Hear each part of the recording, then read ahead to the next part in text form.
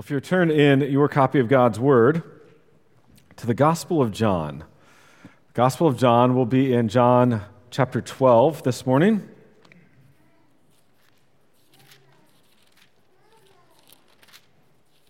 John 12, verses 12 through 19.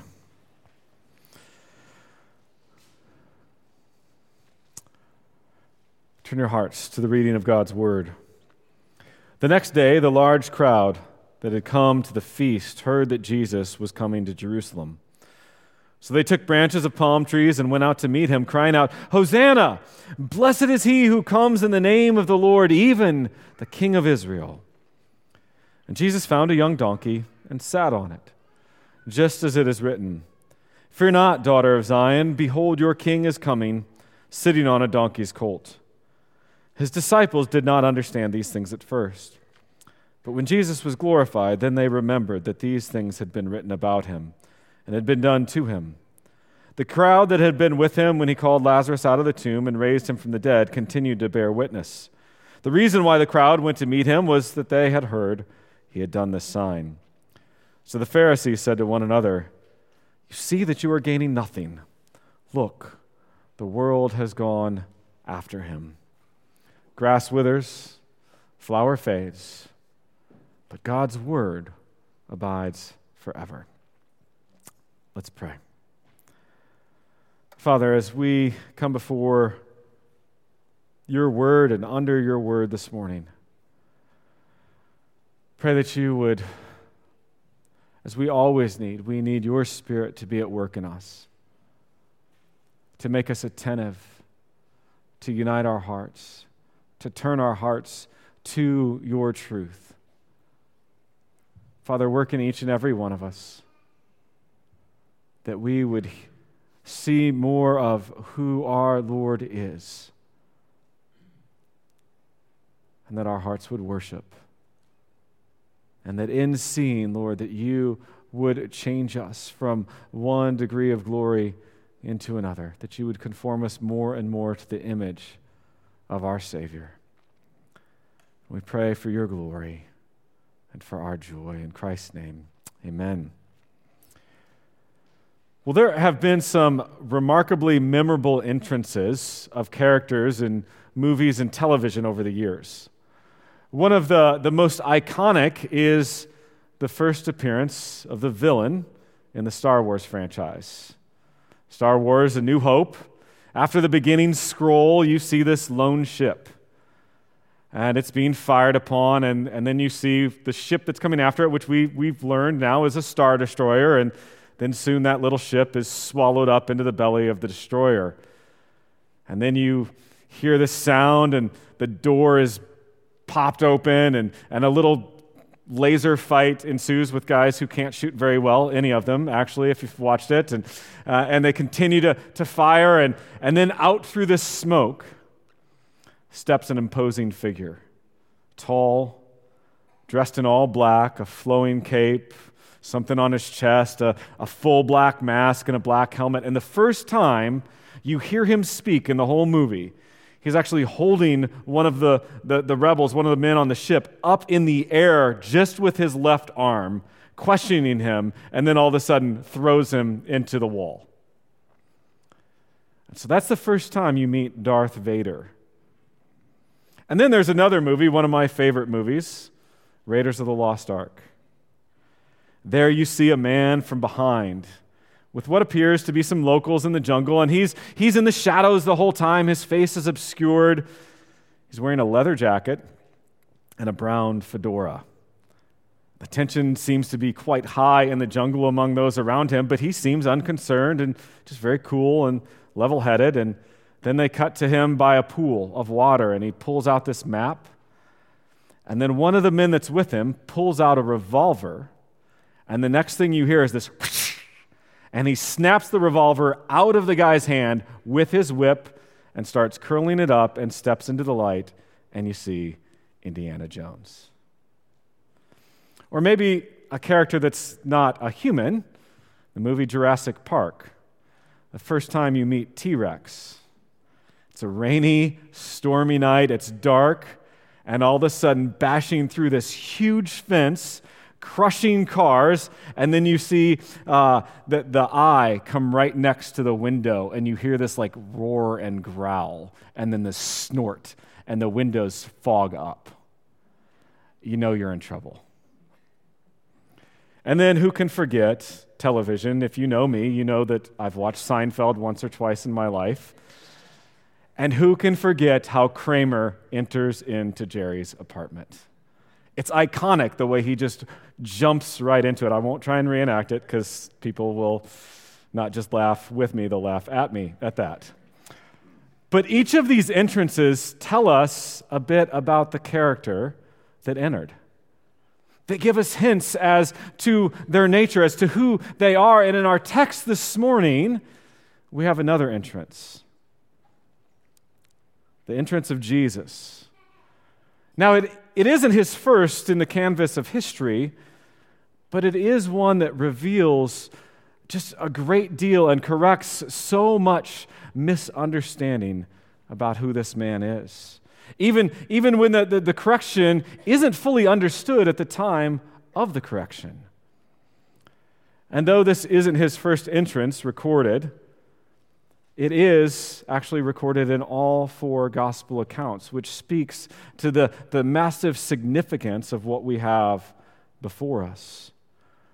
This is really a remarkable and unique event in the life of our Lord Jesus. It's dramatically different than how he had interacted with the crowds throughout his earthly ministry. We've seen him not present himself, but actually withdraw himself from the acclaim of the public. In Matthew 12:19, which actually quotes from Isaiah 42, after Jesus heals a man with a withered hand and told the people not to make him known, we have these words quoted from Isaiah 42. He will not quarrel or cry aloud, nor will anyone hear his voice in the streets. That's the description of someone unassuming, not seeking to grab acclaim. And Peter, after he confessed him as the Christ, the Lord strictly charged the disciples to tell no one that he was the Christ. And then in John 6:15, after he had fed the 5,000 men, and surely there were many more women and children, we read this in 6:15, perceiving then that they were about to come and take him by force to make him king, Jesus withdrew again to the mountain by himself. So why the change? Why is it so different on this day? Why does Jesus now actually bring himself into the city, bring himself to where the crowds are? Well, that's what I hope to answer as we go through this text this morning. And in it, we're going to see the nature of this entrance and the nature of the one who entered more clearly. And to get to that point, we're going to see it in two parts. We're going to look at the crowd, and not just the crowd, but the entrance itself. And then the conveyance. What was conveyed through this? What did this communicate? What does this mean? So the crowd. Let's look then at verse 12. The next day, the large crowd that had come to the feast heard that Jesus was coming to Jerusalem.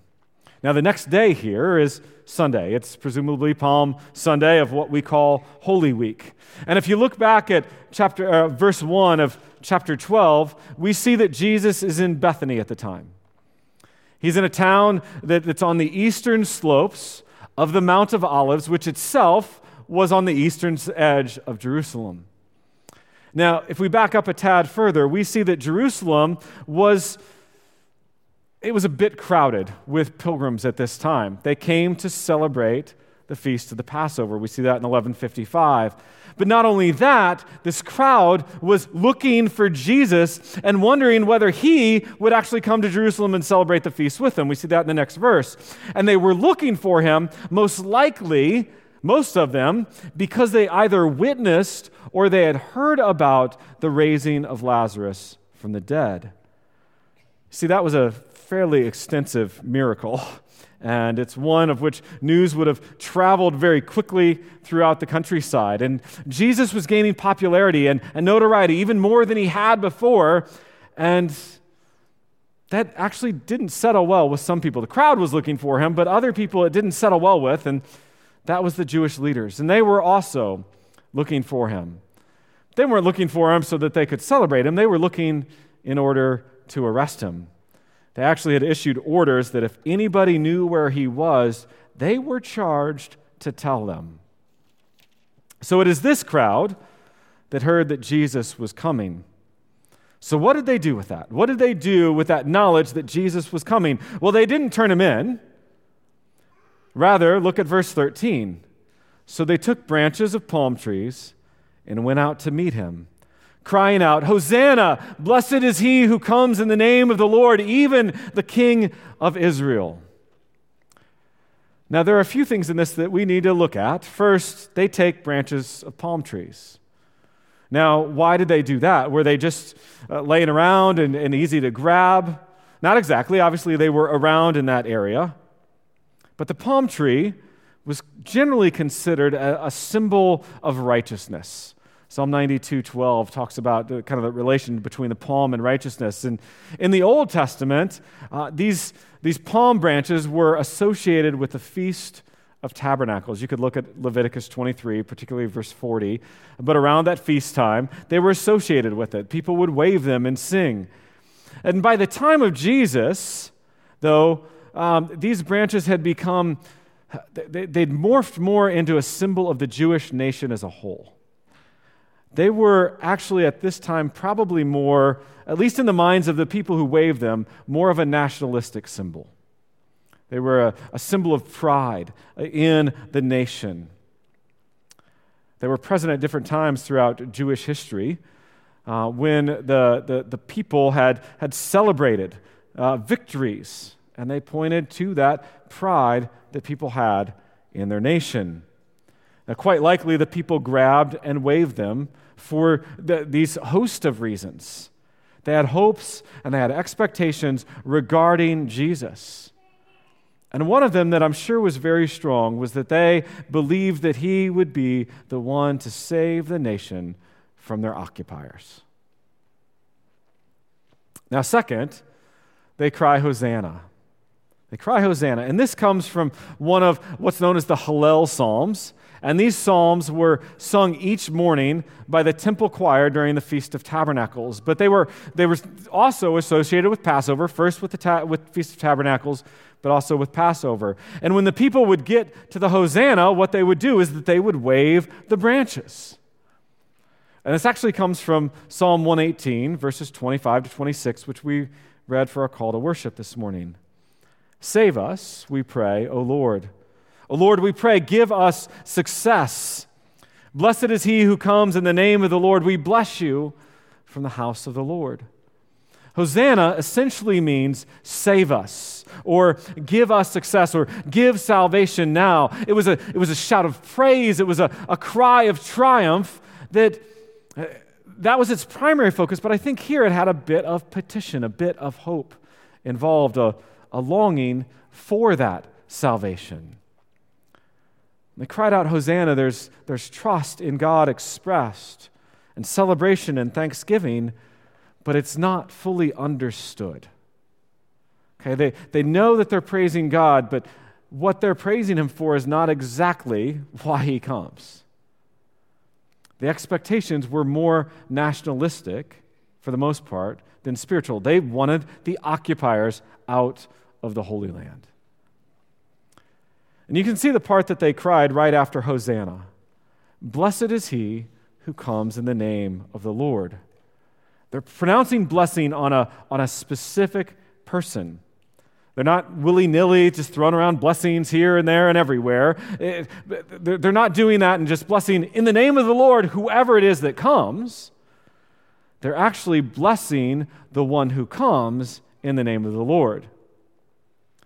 You see the difference between that? There's a difference between blessing in the name of the Lord, anyone who comes, and blessing he who comes in the name of the Lord. But who do they believe that person to be? We see this addition, right? Even the King of Israel. Now, this is not taken from Psalm 118, but it identifies who they believe or who they hope Jesus to be at this point in time. They want him to be the King of Israel. They are announcing the coming of the King, just as the wise men came from the east to pronounce the birth of the King of the Jews. Here the crowd announced, "Blessed is he who comes in the name of the Lord, even the King of Israel." Now, how is it that Jesus came into the city? The text says he found a young donkey and sat on it. Now, the other gospel accounts give us much more detail in regard to this. John, at this point in time, which isn't always like John, but he's very succinct at this point. But I think it's worth looking at the Gospel of Luke, chapter 19, verses 29 to 35, where it says, "When he drew near to Bethphage and Bethany, at the mount that is called Olivet, he sent two of the disciples, saying, 'Go into the village in front of you, where on entering you will find a colt tied, on which no one has ever sat. Untie it and bring it here. If anyone asks you, why are you untying it, you shall say this, the Lord has need of it.' So those who were sent went away and found it just as he had told them. And as they were untying the colt, its owners said to them, 'Why are you untying the colt?' And they said, 'The Lord has need of it.' And they brought it to Jesus, and throwing their cloaks on the colt, they set Jesus on it." Now, as I said, John didn't make all that explicit, but what John says by no means is in contradiction to that at all. All he tells us is that the Lord sat on the donkey, and what this tells us is that the Lord didn't just happen upon a donkey. He didn't go, "Oh, look, there, I'm tired of walking, give me the donkey." That's not what happened. And so in this, we see his deity, his omniscience, his sovereign control of the entire situation. This wasn't happenstance. It was very intentional that he rode this donkey. He came into town with a purpose and a message. So in appearance, this is what happened that day. Our question that remains, though, is why? Why did it happen? And beyond that, not just why, but what did it all mean? And what does it mean for us today? What does this convey about the one who entered on that Palm Sunday? So let's pick up where we left off, with Jesus on a young donkey. Why ride a donkey? Why not just walk in? He was obviously accustomed to walking for 33 years. Why not just walk on in? Well, it tells us something about the one who rode it. You know, today you can actually tell a fairly decent amount about someone by the car they drive. If you see a minivan filled with car seats, you probably know that the guy who's driving it's a father. If you see a truck that looks like it's been beat up and it's muddy and it's got a trailer hitch and all kinds of stuff, maybe hay stuck inside, you probably can assume that person does some physical labor, probably some type of farm work. You can figure these things out by the things that they enter on, by the things that they drive. And Jesus entered Jerusalem on a donkey's colt, on a foal that had never been sat upon.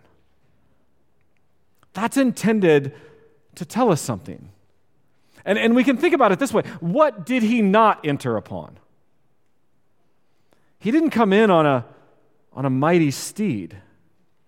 He didn't come in pulled behind some majestic horses in a chariot waving to the crowds. If you enter that way, it would symbolize something completely different. It would symbolize victory and war and power and might. That may have been what the people longed for and perhaps even expected. They wanted to be liberated from their oppressors. But listen, you don't wage war on the foal of a donkey. You don't go into battle on a donkey. A donkey's an animal for labor. A donkey's there for helping someone who cannot or should not walk on their own. The donkey's an animal of peace.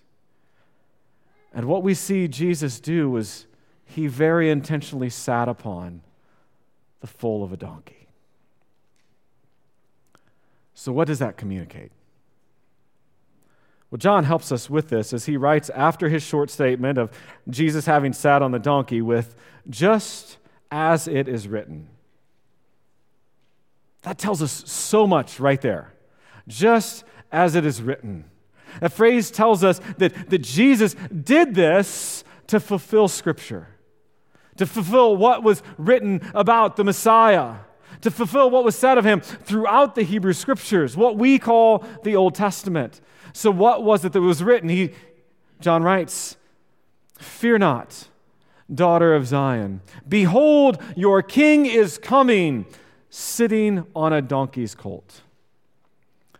Now, the bulk of this quotation is from the Old Testament book of Zechariah, mainly from Zechariah 9:9, where it says, "Rejoice greatly, O daughter of Zion. Shout aloud, O daughter of Jerusalem. Behold, your king is coming to you. Righteous and having salvation is he, humble and mounted on a donkey, on a colt, the foal of a donkey." Now, one thing when you hear that quote that you might notice right away is that Zechariah starts with "rejoice greatly," and what John starts with is "fear not." So what gives with that? Why quote something and have it say something different? Well, the meaning doesn't change in any appreciable way, but this almost certainly, this "fear not," refers to another place in Scripture. It very likely refers to Isaiah 40, verse 9, where Isaiah wrote, "Go up to a high mountain, O Zion, herald of good news, lift up your voice with strength. O Jerusalem, herald of good news, lift it up, fear not. Say to the cities of Judah, behold your God." That text in Isaiah is speaking of good news brought to Zion, that the people need not fear because, behold, their God is coming. That's Jesus.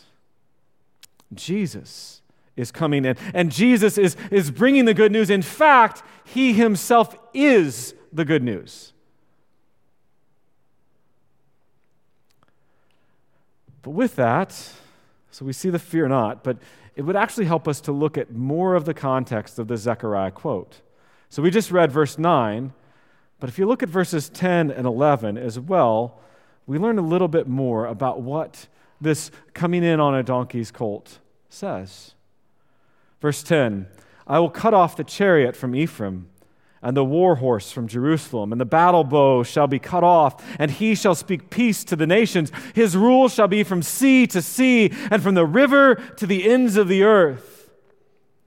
As for you also, because of the blood of my covenant with you, I will set your prisoners free from the waterless pit." So what we see here is that the coming of this king who comes in on a donkey, behold your God, who comes in, who brings salvation, he is also associated with the end of war. Along with that's the declaration and speaking of peace to the nations with a reign that extends from sea to sea, from the rivers to the ends of the earth. And then further in verse 11, we see how this king is connected with the blood of God's covenant that results in the prisoners being set free. So that all is to be associated with Jesus as he rides into Jerusalem on the foal of a donkey. The end of war, speaking of peace to the nations, a reign from sea to sea, and the blood of the covenant shed that sets prisoners free.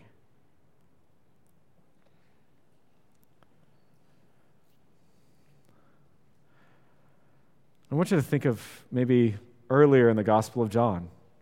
John 1:29, early on when we see Jesus come on the scene, he's coming out to the River Jordan. John the Baptist is there, and he sees Jesus coming. And what does he say? "Behold the Lamb of God who takes away the sin of the world." And then consider the context of the feast that these pilgrims are celebrating, that the Jewish nation is celebrating at this time. It's Passover. where the blood of the lamb was spread on the doorpost of the children of Israel to spare them from the plague of the death of the firstborn, from judgment. And we know what is coming in this week of Jesus' life. His blood will be shed for the sins of his people to set them free from slavery, not to Egypt or to Rome or to any other power, but to set them free from slavery to sin. So this action of Jesus and the words that John points us to, they're a statement. Though it's not, I don't think, clearly grasped at the time, it's a statement about the character and the purpose of the one who entered. It tells us that he comes not as a conquering war hero and general, but comes as the Prince of Peace. Isaiah 9. Prince of Peace. But I think also that this warns us against placing our expectations and our desires above what Scripture tells us.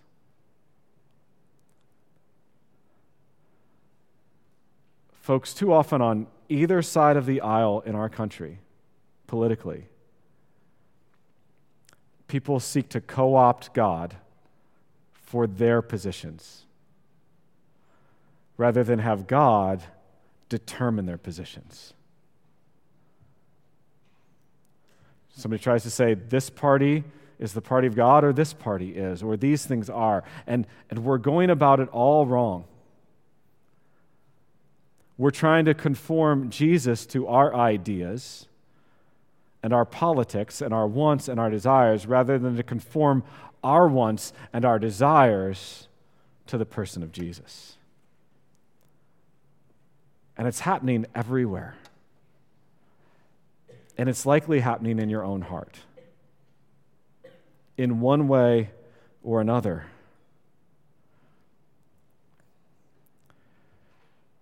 You see, Jesus comes as king.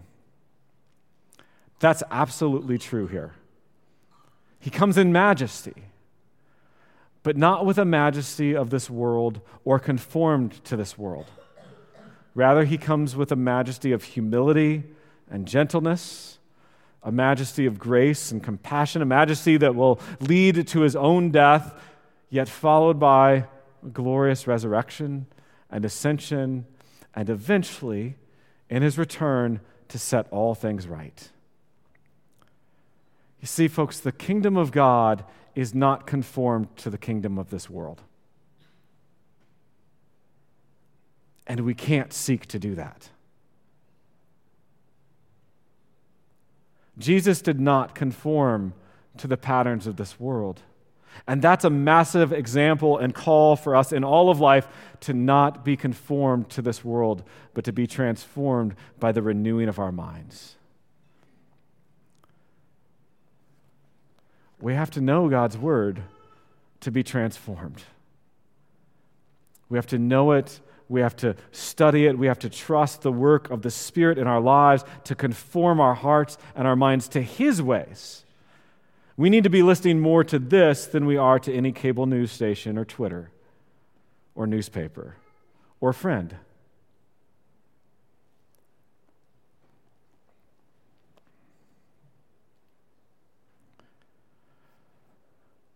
Now, what we read next in John shouldn't actually be surprising to us. Sometimes I think it does. Verse 16, his disciples did not understand these things at first. They didn't get what was going on as he walked in. Well, actually, as he rode in. And then it says, but when Jesus was glorified, then they remembered these things had been written about him and had been done to him.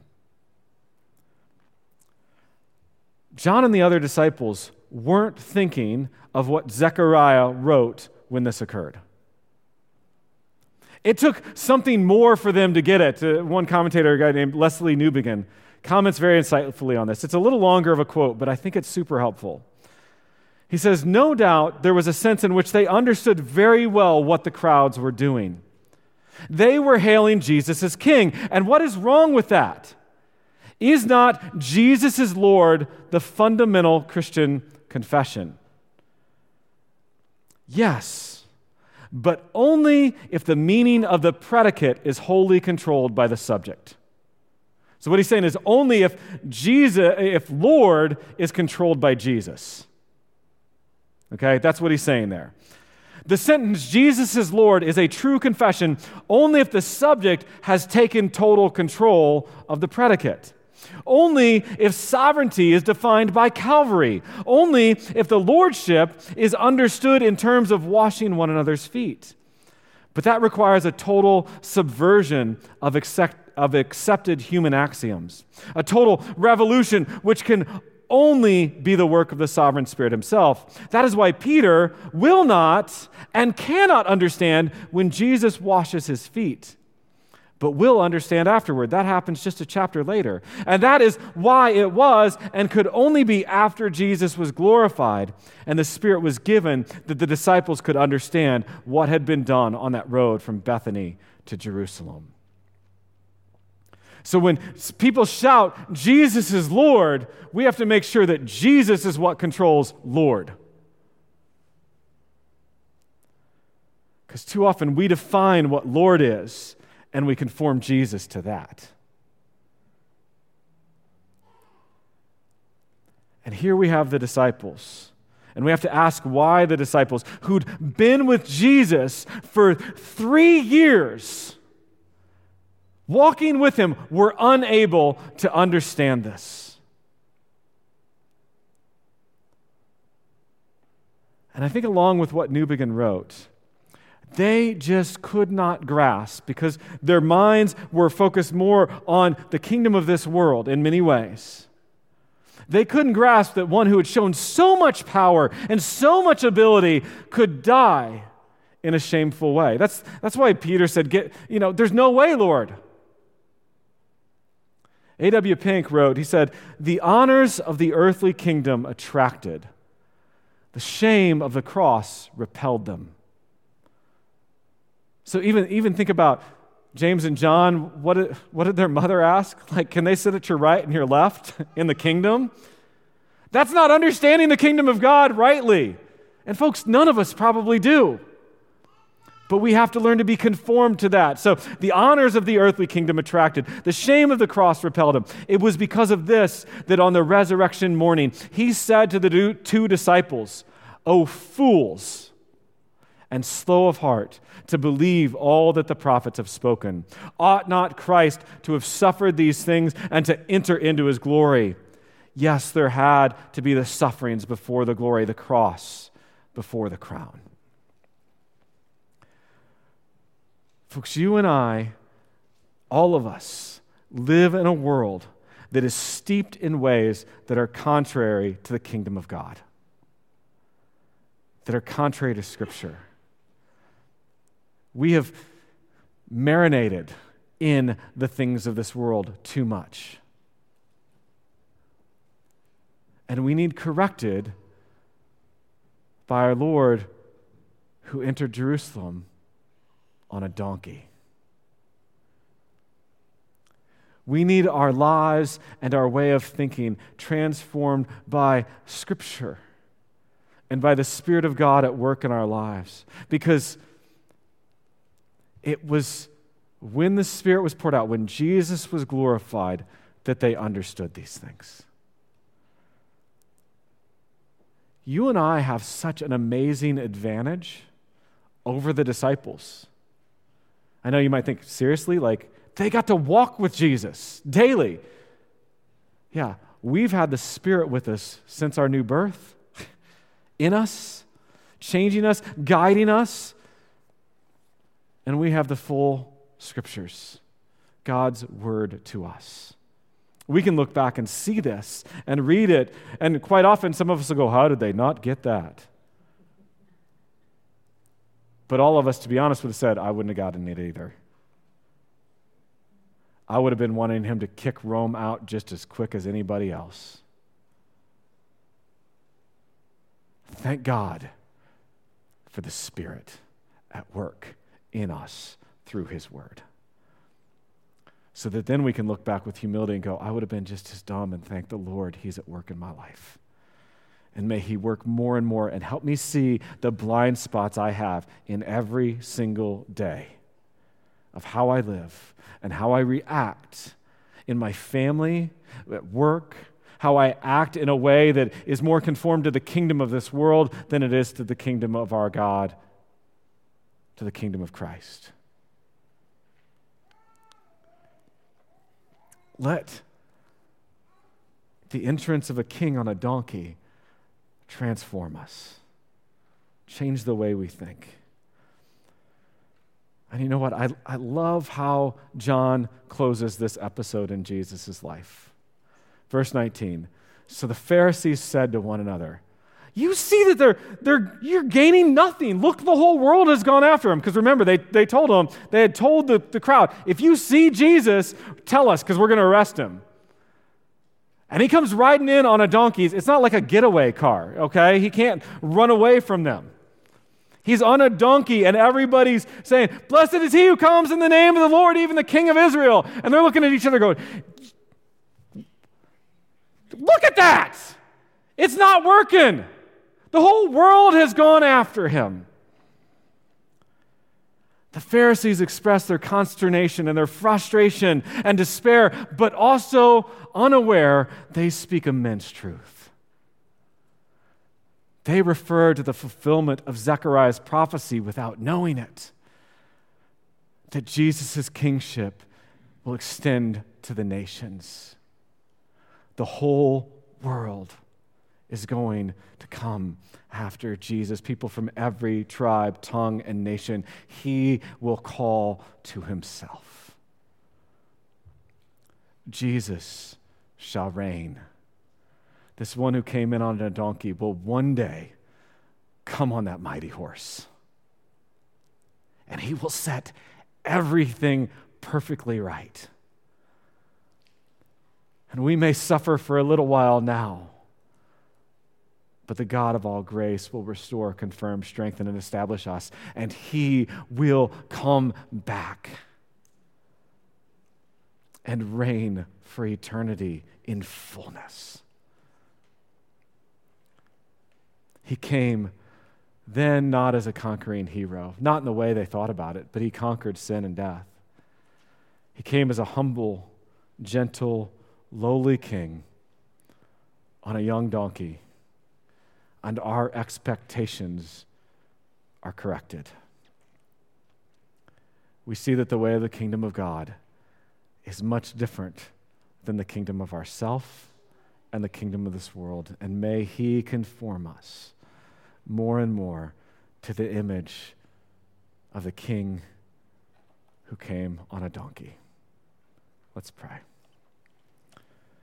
Father, thank you for your word and your truth. Thanks for how you love us and care for us. And thanks how you don't let us stay in our own futile way of thinking. But you've given us the mind of Christ, and you transform and you conform us more and more as your children into the image of our Lord Jesus Christ. Work that in us more and more each and every day. Thank you for how you challenge and push us to move out further from the kingdom of this world into the kingdom of the beloved Son. We pray in Christ's name. Amen.